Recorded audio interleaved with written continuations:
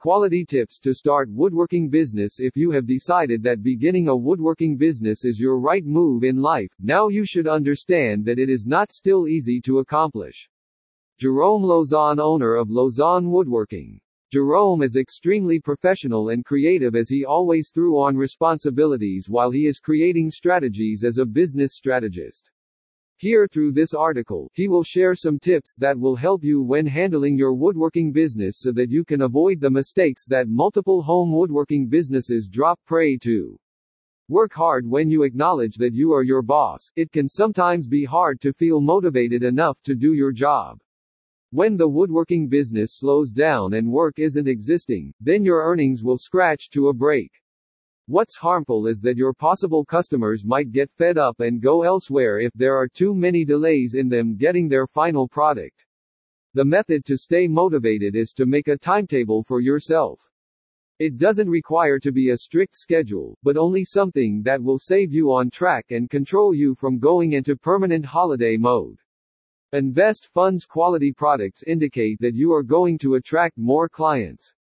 Avoid the attraction to purchase cheap materials to make a big profit.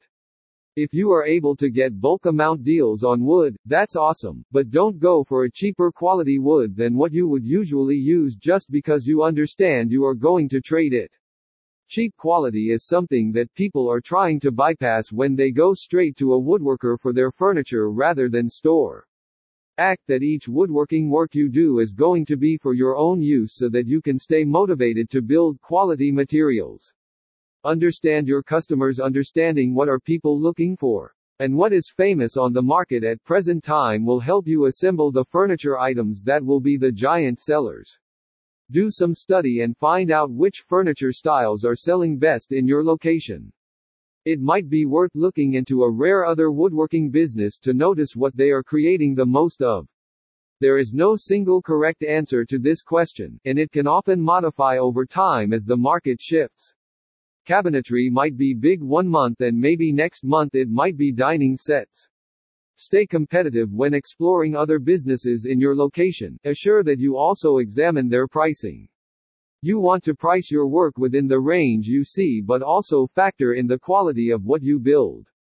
You don't desire to price yourself too low or people will feel your work isn't satisfactory.